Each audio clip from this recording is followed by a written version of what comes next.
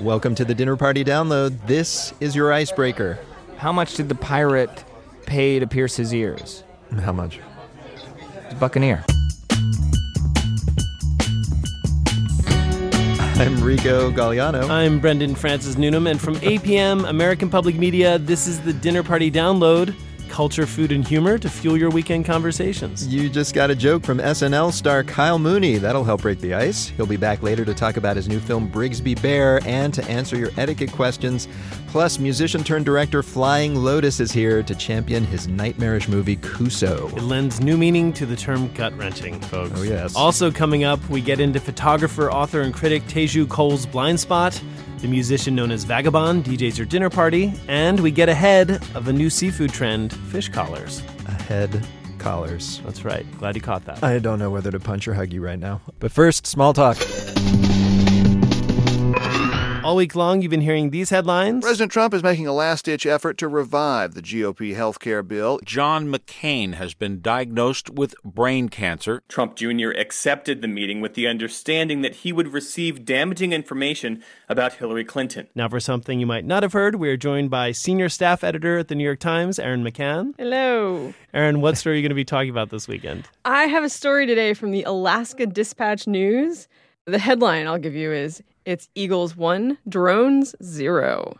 And I'm guessing the Eagles are not a sports team. They are not. Up there in Alaska, it is an eagle that took out a $6,000 drone. Wow. America. I've never been more proud of America's symbol. It's a really good line of defense up there in Alaska, close to Russia. You've got a drone, and it's nice that an eagle is trained to take it out. And, was it trained? No, but they could be. These eagles are not trained, but in France, it turns out they are, in fact, training eagles to take down drones. Who is they? Do they have eagle trainers in the French army? Is that what we're saying? It is the French army is training eagles to cripple what they call hostile drones. I love this idea of this. Is it a little encampment with great wine and cheese? And just picture them in the French Foreign Legion uniforms, eagles running away from Alaska to join the French Foreign Eagles Legion in class. of eagles. But in this case, it's a wild eagle that took out, I guess it was a video drone shooting video or something? They think it was probably a nesting eagle, and the eagle saw it as a threat and it just took it out. It fell into the bay, and the drone has not been seen since. I'd like to think that they're going to get like some scuba gear and go down and look for it, because I'd like to see this video. But then maybe if they go with scuba gear, they're going to get attacked by sharks. Maybe the animals are just over technology. They're done. Then we'll have a story for the next time I visit. Guard your iPhones. Erin McCann, thank you so much for the small talk. You bet. And now, time for cocktails. Once again, we tell you something that happened in history, then give you a fitting drink to serve along with it. It's like history's a camel, but instead of water, it stores booze. I want that as a pet. First, the history part. Right around this time back in 1902, a guy named Willis Carrier drew up plans for an invention that made life more comfortable for everyone. Michelle Philippi tells the tale. Willis Carrier made a lot of customers cool. It all started at the turn of the century, when Carrier, armed with a spankin' new engineering degree, got a gig designing heating equipment for a company called Buffalo Forge. Maybe it was hanging around hot steam all day, but soon he got to thinking about how to make rooms cooler and drier. Now, refrigeration systems had been around for years, but while they helped control temperature, they weren't great at controlling humidity. The story goes that one cold, foggy night, Carrier was standing on a train platform and got an idea. By pushing air through cold water, he could make his own fog and regulate the amount of moisture in it. He was right. In 1902, Buffalo Forge installed Carrier's new system at a printing plant. The cooler, drier air kept paper from expanding or contracting, making it easier to print on. Just a year out of grad school, Carrier had invented the first modern air conditioning. It didn't take long for air conditioning to revolutionize basically everything. Gillette reduced rust in its razor blade factories. Textile plants reduced static in their machines. And eventually, air conditioners started showing up in private homes, making it suddenly not insane to live in hot places like Arizona. Willis Carrier soon formed his own business with some other engineers. And the Carrier Corporation is still one of the biggest air conditioning outfits on Earth.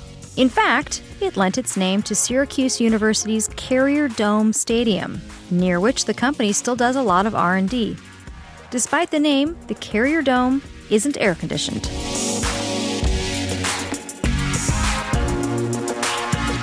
So that was the history. Now for the drink to serve with it. I'm speaking with Dave Ouderkirk. He is co-owner of Al's Wine and Whiskey Lounge in Syracuse, New York, where I understand that it's not exactly been a love affair between the townsfolk and the Carrier Corporation. Is that correct, Dave? Well, I believe it was for a lot of years, but they went from the biggest manufacturing company in the central New York area, and then a lot of the jobs were sent elsewhere. As a Pittsburgher, I've heard versions of this story in the Rust Belt for many years.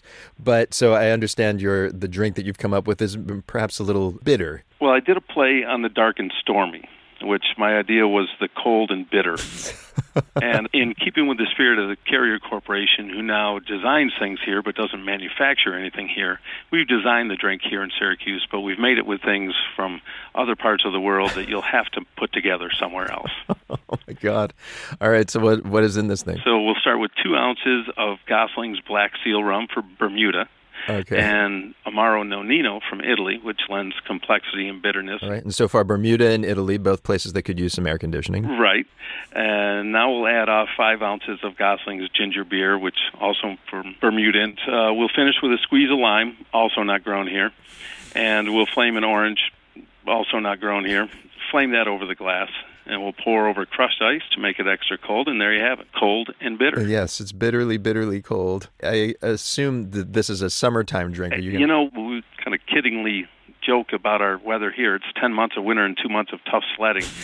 So we can't really separate things by winter and summer around here too much because there isn't enough summer. You must admit, it never really fully made sense to base an air conditioning company in there in the first place. No, it really doesn't. And Brendan, speaking of New York winters, the reason the Carrier Dome has no AC is because they figured that during the school year it would never be warm enough outside to need us. Ah, I got it. But they have little coal-burning stoves at every seat, I've heard. Really? Yes. Sounds very nice and cozy. It is very cozy. Oh. Folks, you'll find recipes for drinks of all temperatures at our website. It's dinnerpartydownload.org. And now the soundtrack in which a great musician DJs your dinner party. And on deck this week is Letitia Tomko, a.k.a. Vagabond. Raised in Cameroon before moving to New York City, she had just earned an engineering degree when some demos she posted online started winning fans. Her debut album, Infinite Worlds, is full of songs about the challenges of trying to find a place to fit in. Here she is with a playlist that might help. Hi, this is Leticia. I make music as Vagabond. I think my dream dinner party, I'm imagining kind of like a sunroom where every wall is covered in windows. It's just green outside, and there would be rosé, and there would be whiskey, and peonies on the table as a centerpiece. This is my dinner party soundtrack. Don't touch my hair when it's the feelings I wear. I would play Don't Touch My Hair by Solange as everyone is starting to sit down. They don't understand what it means to me, where we chose to go, where we meant to know. It's one of my favorite songs, and I think it would just send a clear message about what kind of dinner party this is. It's chill, but demands respect. Gave it time, but this here is mine. What you say to me? What you say? The message of the song is just so clear. It's one that a lot of people with natural hair, people of color face, and it's kind of playful. But I think overall it represents kind of respect these things about me that may seem like they're accessible to you or available to you, but what is available to you is what I give to you. What you say to me? What you say to me? What you say to me? What you say to me? I would like to have a dinner party that is vegan. I'm vegan. I hate saying that. I don't know why. It has such a strange connotation to it. But there would be a lot of roasted vegetables. Parsnips are number one in my home.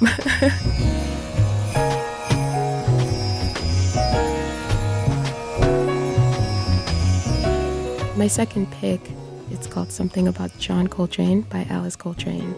It's just the perfect song to kind of have dinner to or have lay in the background, but also definitely sets a mood. You know, it's classy stuff.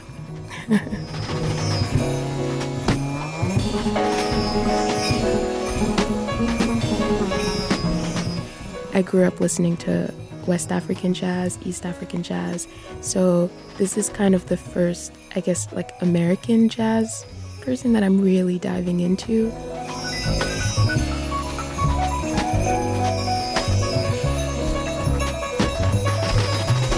I love instrumental music. You can kind of listen to instruments as if they are telling the story as opposed to words.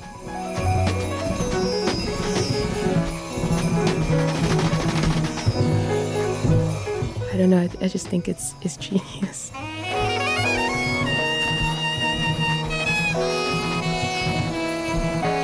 Everyone is loving it. Everyone's actually going to turn vegan after this. The next song, It by Christine and the Queens, I play it every time I DJ anywhere. It's always a hit. Just upbeat enough for a dinner party, and you can kind of feel more like you're at a party to close it out. With it, I become the deft against and fit. With it, I'm a rhythm mural on this ship. People love it because I usually play it to break up overproduced songs, like overly compressed for the radio kind of stuff, and this falls a little bit in between. It's a fake, it's a fake, it's a fake. No, got it. I'm a man now. Yes, I've got it. I'm a man now. And people can still dance to it, but their brains can have a break from the intensity of what was probably happening before or what is yet to come. This serves a perfect purpose, the song that I love. There's nothing we can do to make it change your mind. She's a man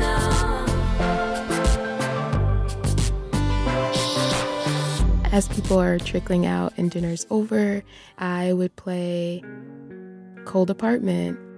Cold Apartment is actually the first song that I've ever written, and it's kind of cool that it gets to be on my first album. I know it's my fault. I gave up on everything, and I see you happy. I think I would put my all into this party. It would be great, and then everyone would have to go home so that I can like dim the lights and sage my house and kind of go to bed.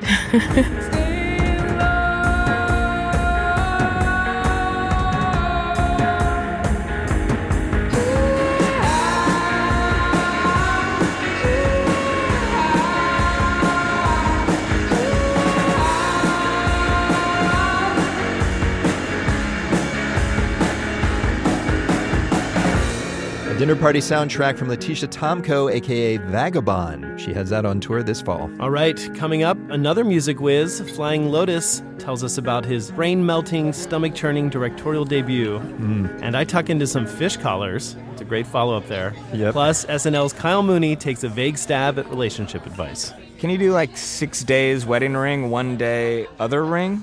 All right, when the dinner party download continues. Welcome back to the Dinner Party Download, the arts and leisure section of public radio. I'm Brendan Francis Newnham. I'm Rico Galliano. Later this hour, musician and filmmaker Flying Lotus says his new movie isn't the most disturbing thing ever. It's smells that really do me in, man. Certain smells will just F up my whole night. And in just a few minutes, Brendan eats fish collars. But first, let's learn some etiquette. Yes, each week you send in your questions about how to behave, and here to answer them this time is Kyle Mooney. Oh, yes. You know him as a cast member on Saturday Night Live, the movie Zoolander 2, and he's now starring in a film he created with an old writing partner, Brigsby Bear. He plays James, a man who is kidnapped as a baby, isolated from society, and given essentially one piece of entertainment to consume, a homemade kids' TV show called Brigsby Bear. And yes, it's a comedy, mostly. Kyle, welcome to our show. Very, very excited to be here. Long-time listener, first-time listener, fan. Appearance.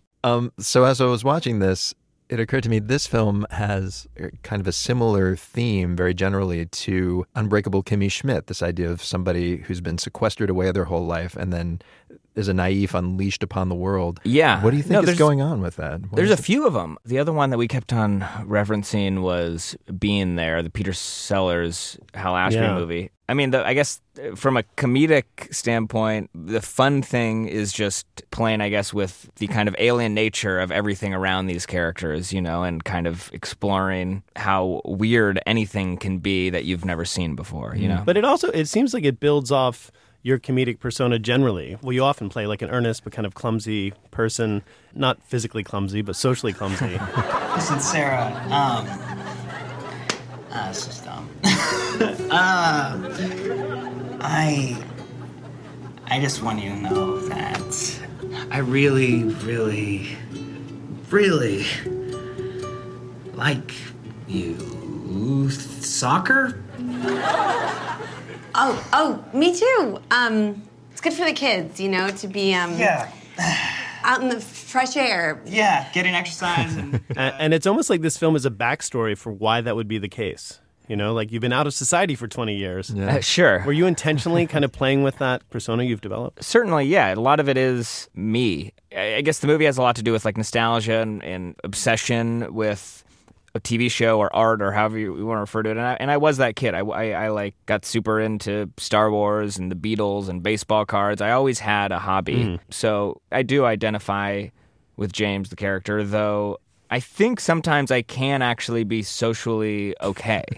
Occasionally, you seem fine right now. You got the movie made. You know. I am second guessing myself as I say this, though. This film was directed, if I'm understanding correctly, by your best friend, David McCary. Big Dave McCary. Yeah, we've known each other since.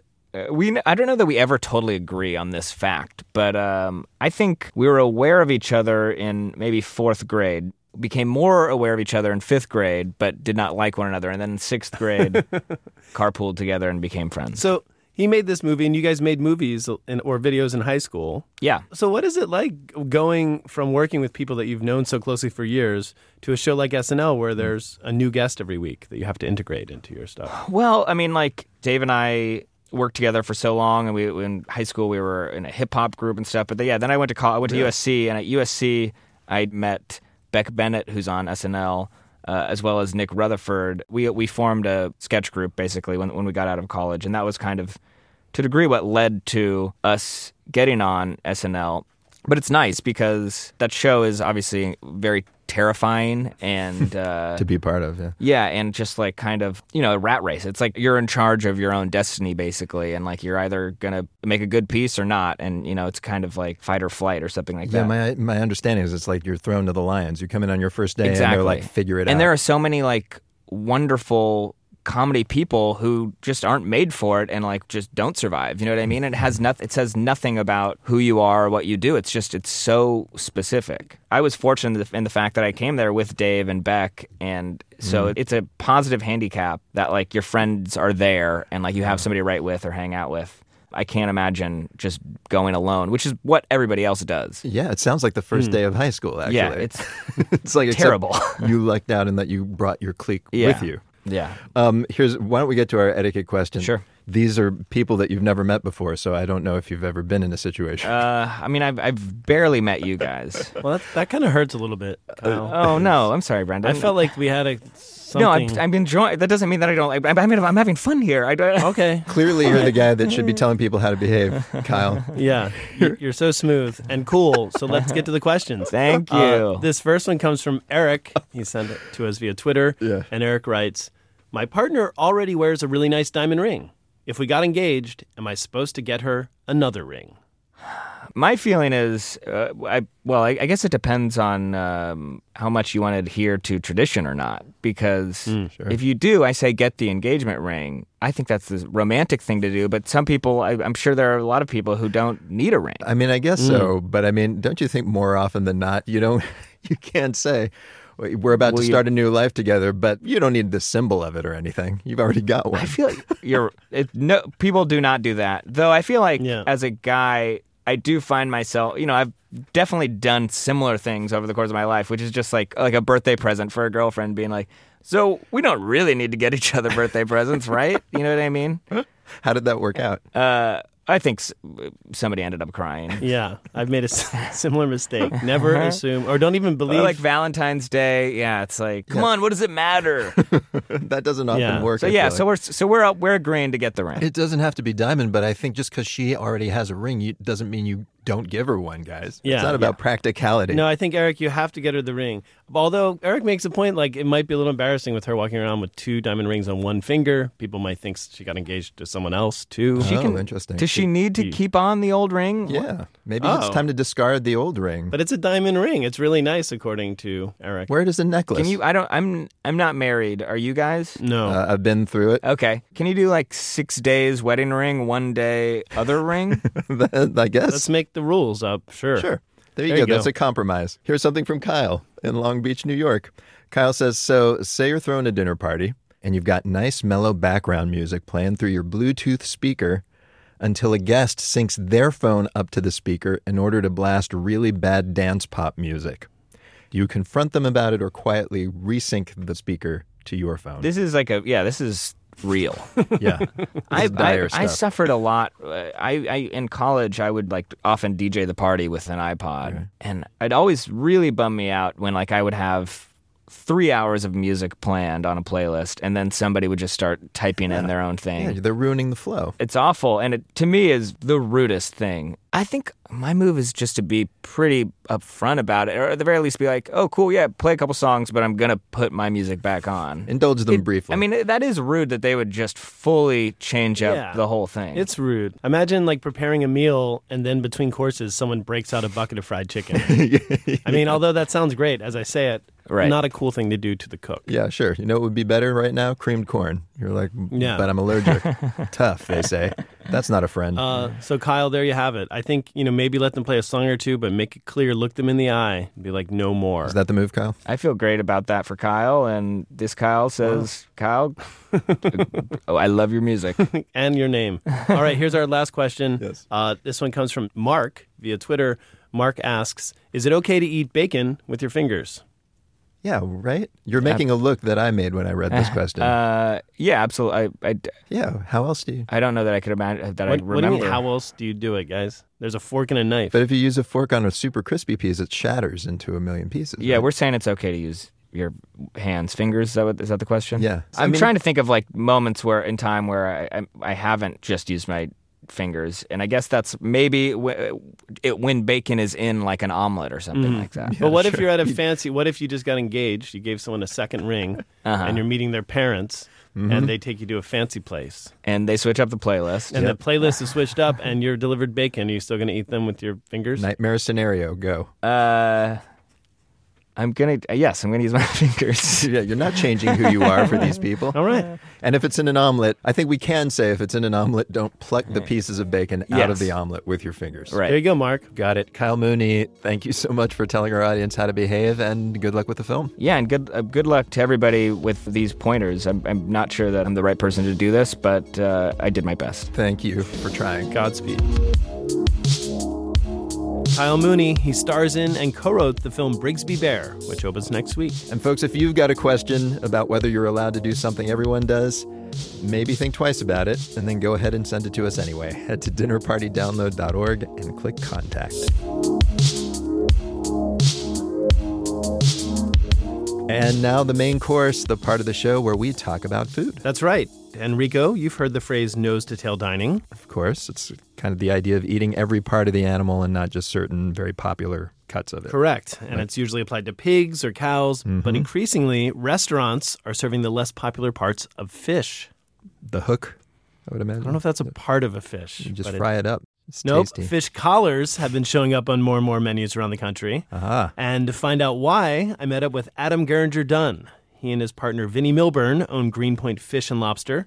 That's a seafood market and restaurant that sells whole fish to restaurants around Manhattan. I met Adam at his shop, and first up, I asked him to tell me what exactly a fish collar is. Fish collars are a cut of the fish just behind the head, kind of where the neck is before you start getting into the fillet. It's kind of, there's like a little fin on the side there. Are there any other names for that cut? Fish clavicle. I don't know. Fish clavicles don't have the same ring to it. So I'm sure there's a technical name for it, but in the culinary sense of it, we call it a collar. Part of the reason I'm here is because this cut is emerging on menus, it seems, more than it has been in the past. Am I just seeing things, or? I don't know. Sometimes I think we might be responsible for that. We have a wholesale business, and we sell a lot of whole fish, and I think we're selling whole fish to restaurants, and they're looking for ways to use every piece of the fish, and so they're using the collars, because ordinarily a lot of restaurants will order fish in fillets already, and you don't get any of this bone, you don't get any of the head, the collars.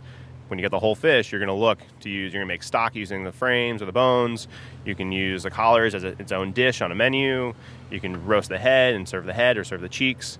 And so restaurants, it's competitive in New York. It's a really, really difficult business, and people are looking to, offset food costs everywhere they can. And collars are a really great place to do that. I read something you said about how many Americans, when they approach fish, they want just white squares. I say that a lot. I think people thought of fish as a white square of protein on a plate, no bones, no skin, no head. And, people they freak out when they see a head or the eyes and all that. Even bones, they wouldn't unfish the fish. Exactly.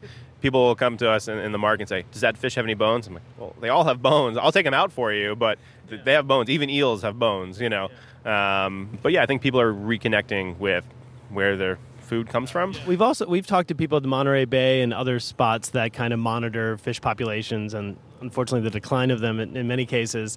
Is this also maybe a response to that, kind of using all of the protein that comes with these fish we pull from the sea? 100%. I think minimizing waste is a huge part of sustainability. So previous to this, were fish collars thrown away, or what happened to them? So previously, fish collars were discarded along with the head and the skeleton. A wholesale fishmonger would take the fillet off, and they would trim that, make that nice and neat, and they'd sell that to a restaurant. The yield on a fish collar is pretty minimal. There's a lot of bone, there's some fins, cartilage, things like that. So the value in a traditional sense isn't there as opposed to a fillet. So that was all getting tossed. I mean, I first came across the idea of fish collars eating at Japanese restaurants. You'd see hamachi kama or things like that on a menu as its own dish, a standalone dish. And you use chopsticks and you pick at these little chunks, maybe some grated daikon and some soy and stuff like that. And the collar itself is gorgeous, I think. But the meat that comes off is just little nibbles. You get little nuggets of meat and flesh here and there, and you have to work for it. Like crab legs or something. Yeah. There's a lot of work, but once you get those sweet pieces of meat, it's really rewarding. Yeah, the flavor on it is amazing. And the Japanese knew what they were doing, and they know there's incredible flavor in that cut, and it's not just dollars and cents in terms of, hey, there's not enough meat on here to put on a plate. There's value in the flavor. It doesn't have to be a huge quantity of meat, but there's value there. I've read them described as like the ribs of the sea. Yeah, I kind of think of them as like spare ribs. You kind of get messy with it. You can hold it up and you can nibble on it or dig through it. You're working through pieces of cartilage and sinew and stuff, and there's those really good nuggets of juicy meat in there. But also kind of like spare ribs, because it's on the bone, you get incredible flavor into that flesh. It's also because of the connective tissue, it's a bit fattier, and it holds up a lot better to high heat cooking, so broiling, things like that. So you can get the skin really crispy and a little bit charred, but the flesh itself is still going to stay super moist and juicy. Okay, so we're about to eat this. What kind of fish is this? Sockeye salmon. So this is the entire collar. Sometimes you'll get collars. If it's a bigger fish, we'll split it in half. If it's a smaller fish, we'll keep it connected where the spine meets the two sides. There are some bones in there, so you just want to work your way around it. But you just find these little morsels of delicious. Yeah. This is almost like dark meat. It's a little bit stronger in flavor, and a little bit darker in color too. But see, the little comes out of it. See, it's like on the shell there. Yeah. Because it's fattier, right? Just like dark meat on a chicken. Yeah, exactly. So delicious. It's a little bit stronger in flavor, but this isn't going to feed a family though. You get a couple of these, snack on them, or it's a little starter. Everyone picks at it. Kind of whet the appetite a little bit.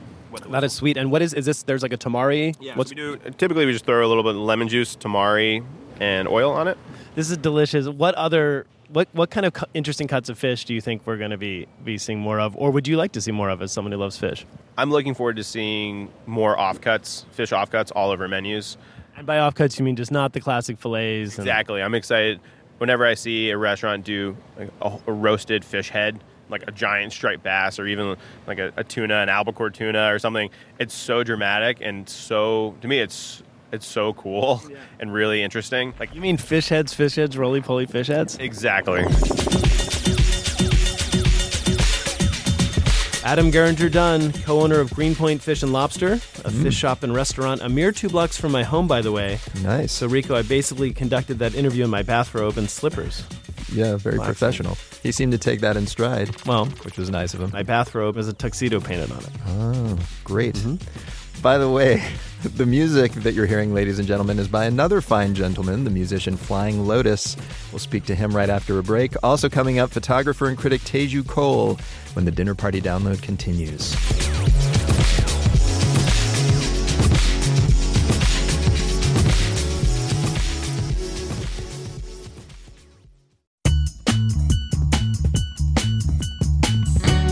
Welcome back to the Dinner Party Download, an hour of all that is fascinating in culture this week. I'm Rico Galliano. I'm Brendan Francis Noonan. In a few minutes, the acclaimed photographer and critic Teju Cole explains why he pairs his pictures with thousands of words. But first, we're going to hear from an artist who's been blowing people's minds in multiple mediums since his music debuted in 2006. Rico sat down to speak with him at our studios a few days back, and it sounded like this.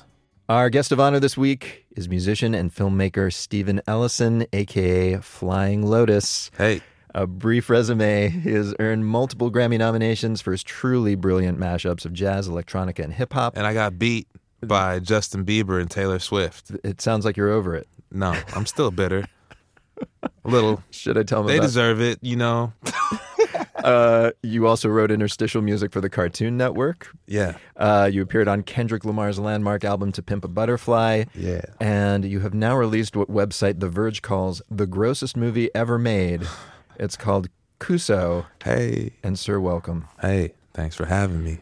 Before we get into the movie, because there was a lot to talk about there, I should note, casual fans of your music may not know this, you actually did go to film school. I did, yeah. Yeah, it was cool. It was cool for a while, LA Film School. But you dropped out, right? No, I dropped out of the next school I went to, which was the Academy of Art in San Francisco. I was still studying film there, but I was also getting into making music on a computer, which was kind of foreign at the time. Yeah.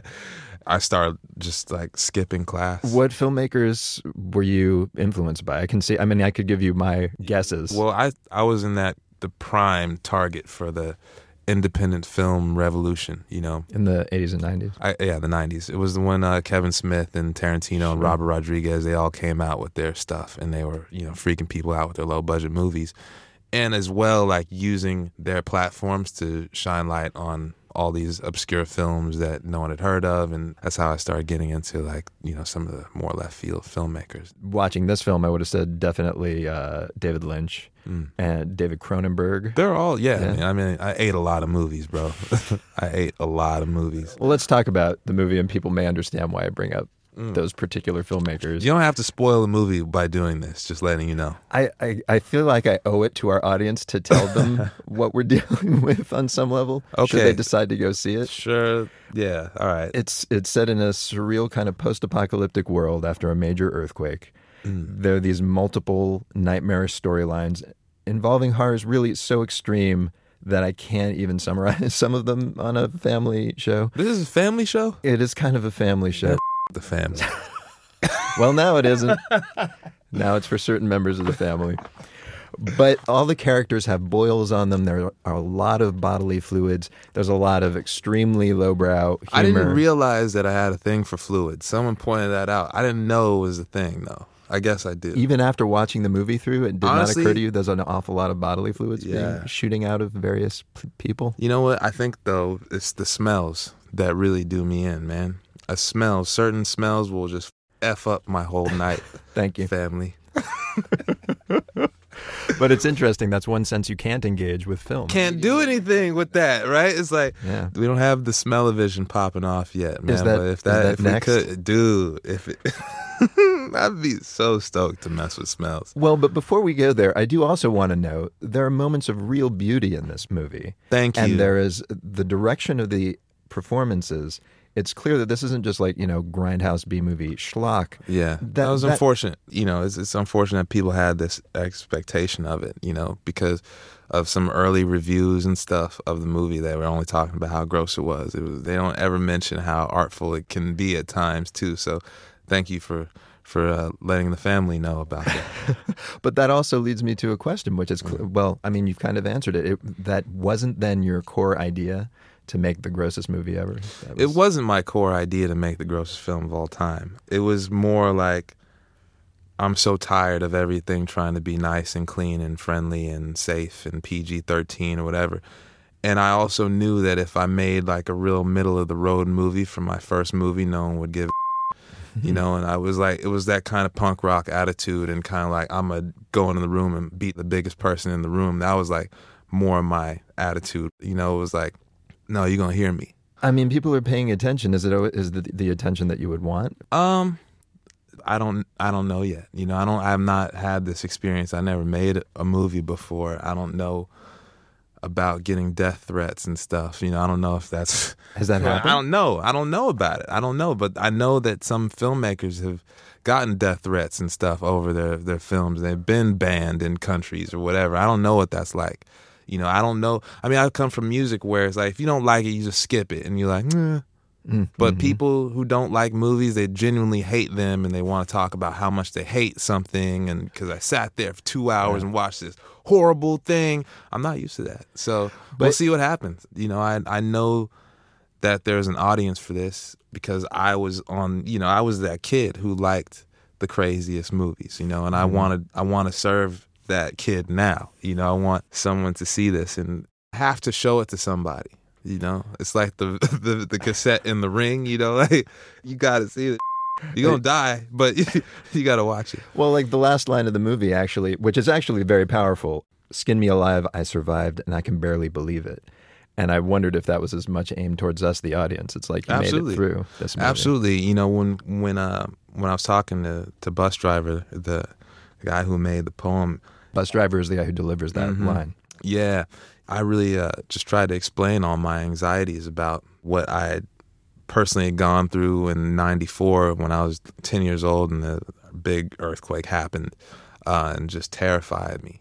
So, it was, he pulled from that and he made this amazing poem that really summarized that feeling and that anxiety. A civilization, a civilization, a civilization driven by an exact sense of nowhere. A civilization, a civilization, a civilization driven by exact sense of nowhere. A sense of nowhere on Crenshaw and Stalker. Pop locker is channeling energy from a chakra straight from the instilled ancient genius. But it's too late. Death is on your hell. At the beginning of the movie, the same character says, "Once you're dead, then you're dead. There's no coming back." Yeah. And he says it over and over again. It's like the overture of the film. Mm-hmm. You've also got your last album, which was called You're Dead. Oh, you getting it. What is it? You are a young, super successful guy. What is your preoccupation with death? I think that line, it comes from, I've had a lot of death in my life. People pass away that were really close to me that had a huge effect on me. I lost my parents. I didn't know my dad, but my mom, she passed away when I was in my 20s, And every time something like that happens, it just rewires my brain and what I think of the world and my place in it and, my responsibilities and, what I'm here to do and say. I guess for everyone, it throws you for a loop. But it's a very specific way you address it. Obviously, you address it with this movie that is extreme in a lot of ways, including humor. Like, there's a lot of really silly humor in this. Oh, yeah. Where does that come from? How does ridiculous juvenile humor fit into it? Coping.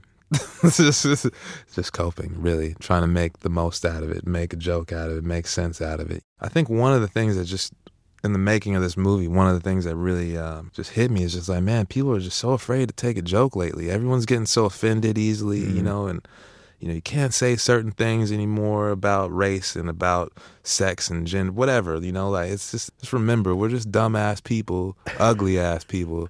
Like just take a joke, Particularly if you're covered in boils that are leaking everywhere. Yeah. We have 2 questions that we ask everyone on the show. Uh-oh. The first one is, if we were to meet you at a dinner party, what question should we not ask you? If you meet me at a dinner party, don't ask me what it was like to see everyone walk out of my movie at Sundance. Because that didn't happen. That was not true. It did not happen? It did not happen. The premiere was amazing. Everyone stayed and had a great time. There was a press screening.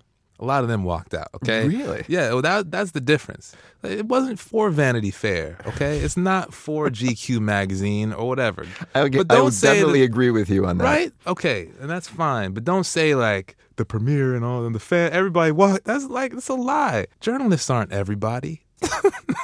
We're kind of. I'm just kidding. We're some people. You guys are people too, but kind of. Thank you. It's important to say in this day and age, I think. Our second question is, tell us something we don't know. And this can be about anything. It could be about yourself, or it could be a piece of trivia about the world. They got championship tag now? Is that true? That's a real thing. I was looking at it on the way over here, bro. They got world championship chase tag. It's amazing. It's like parkour. It's like parkour with tag? So there are people like jumping through windows and rolling off of rooftops? This is a video I'm being shown. You're right. It's like guys playing tag through some sort of gymnastic equipment. Oh my God, they're leaping all over the place. They're amazing. All right, we're definitely putting this video on our website. That's a thing. It's a thing. Championship tag. I will say the audience is not enormous, so this hasn't reached, like soccer stadium It ain't size. world championships, that's for sure. This is like Ohio championships right here.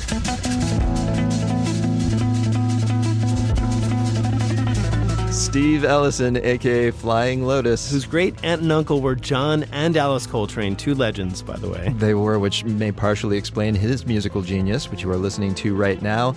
His debut film is called Kuso. If you've got the guts for it, you can check it out on the streaming service Shudder and in select theaters now.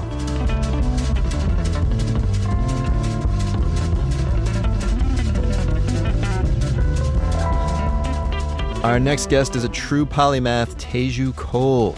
His novel Open City won the Penn Hemingway Award, and he writes about photography in a column for the New York Times Magazine, which makes sense since he also exhibits his own photography around the world. His new book, Blind Spot, combines all these pursuits into one publication. It's a beautiful green volume. Each page on the left contains writing related to an image on a page to the right, and each pairing is named after a location. The images are composed, but fairly mundane, no landmarks and rarely any people. When I spoke with Teju, I asked him why. I really believe that places retain traces of the things that happen in them, that the past is not past. So one of the central conceits of the book, in a sense, is that when I'm looking at a street corner in New York, I'm not just looking at a street corner in New York in 2017. I'm looking at a place where a lot of things have been happening for a century or two. So that the photo in the book is, you turn the page, you're like, okay, that's interesting, but not much seems to be going on. And then you read the text, and it's either quite a lot happened in that space, or quite a lot is going on compositionally, or quite a lot is going on in my mind at the moment when I take the picture. Exactly. Or quite a lot is going on at the moment when I sit down to look at the picture long after I have taken it. So it's gesturing to the idea that there's a lot rushing under what looks like there's not much going on. Why give the text and the image equal billing? Traditionally, I think people, when they think of photography, they think of captions. Yeah. These don't strike me as captions at all. They're not captions. And they're set visually in their own place. Absolutely. They're not captions at all. The simple reason for it is that, I try to be gangsta, I want to say I'm a writer, I'm a photographer, equal billing. Yeah. Not dabbling in writing, not, doing photography in my spare time. This is my work. So to give people an idea of how this all comes together in your book, I want to turn to page 50, actually. Mm-hmm. So we're in Zurich. We know that because there's the title, but that's it. Well, you could not have told that it was Zurich. Absolutely not. Yeah, I love this photo. It's a stencil of a kind of a gunslinging cowboy on top of a rectangle on the side of a building, and then you see also a window, and in it reflected a tree. And yet, then the text, though, this is an example of you just kind of thinking about Zurich and what you can see and what you can't see. As plain as the surface is, it's a photograph that exists within a certain language in the history of photography, of seemingly banal everyday life, where a lot of the pressure is then actually on the composition. Okay, I don't want to take a photo of the two main cathedral bell towers in Zurich to prove to you that it's Zurich. This is just as Zurich as that would be. So I'm interested in that neglected angle of the face of a city. And the text alongside this photo focuses on something similar. In it, instead of just talking about the peaceful and calm Switzerland people imagine or that you imagine, you focus on their history as mercenaries for hire and how they have an arms industry. Because of their quality control and precision work, they're very good at making weapons. And so, it brings, it's interesting you pull this one out because it brings together a lot of the concerns in the book. Like that photograph is very typical of my style. And the meditation on a placid surface that is concealing tremendous violence is very typical of what I'm trying to think about in the book. All right, well, I want to look at another facet of your style. Let's turn to page 296. Okay. And this photo is an example of another common motif in your work. It's a photograph partially of another photograph. You do this again and again. Yeah, shall I describe the image to you? Yeah, please. Okay, so this is at Place de la Concorde in Paris, at a corner of that plaza. At the top there, a column, maybe from Napoleonic times, possibly. On the left, a crowd of people.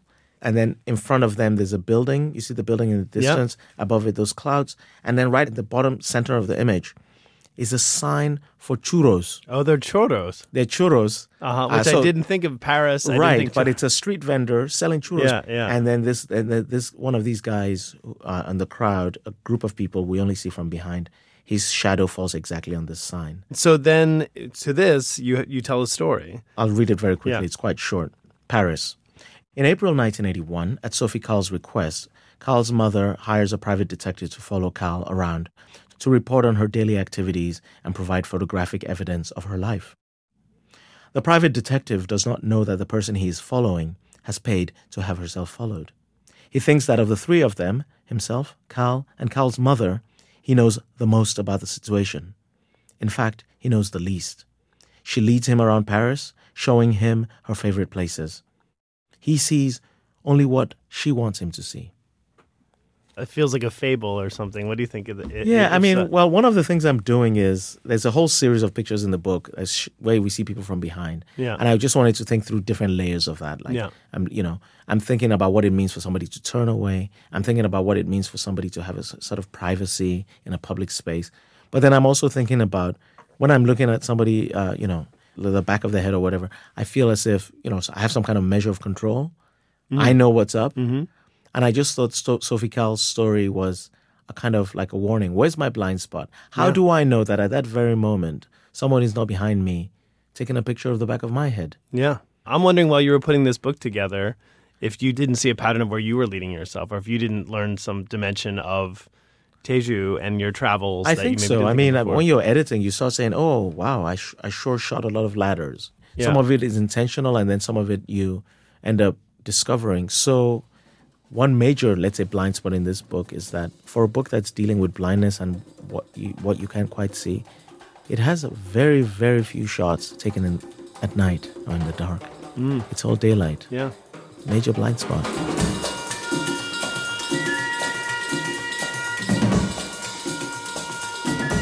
Teju Cole, his book Blind Spot is out now.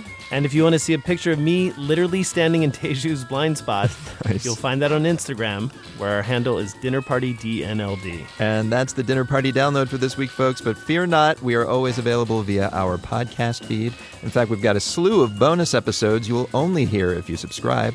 Do that on Apple Podcasts or wherever podcasts are podcasted. This episode would not exist without senior producer Jackson Musker, associate producers James Kim and Krista Ripple, and associate digital producer Christina Lopez.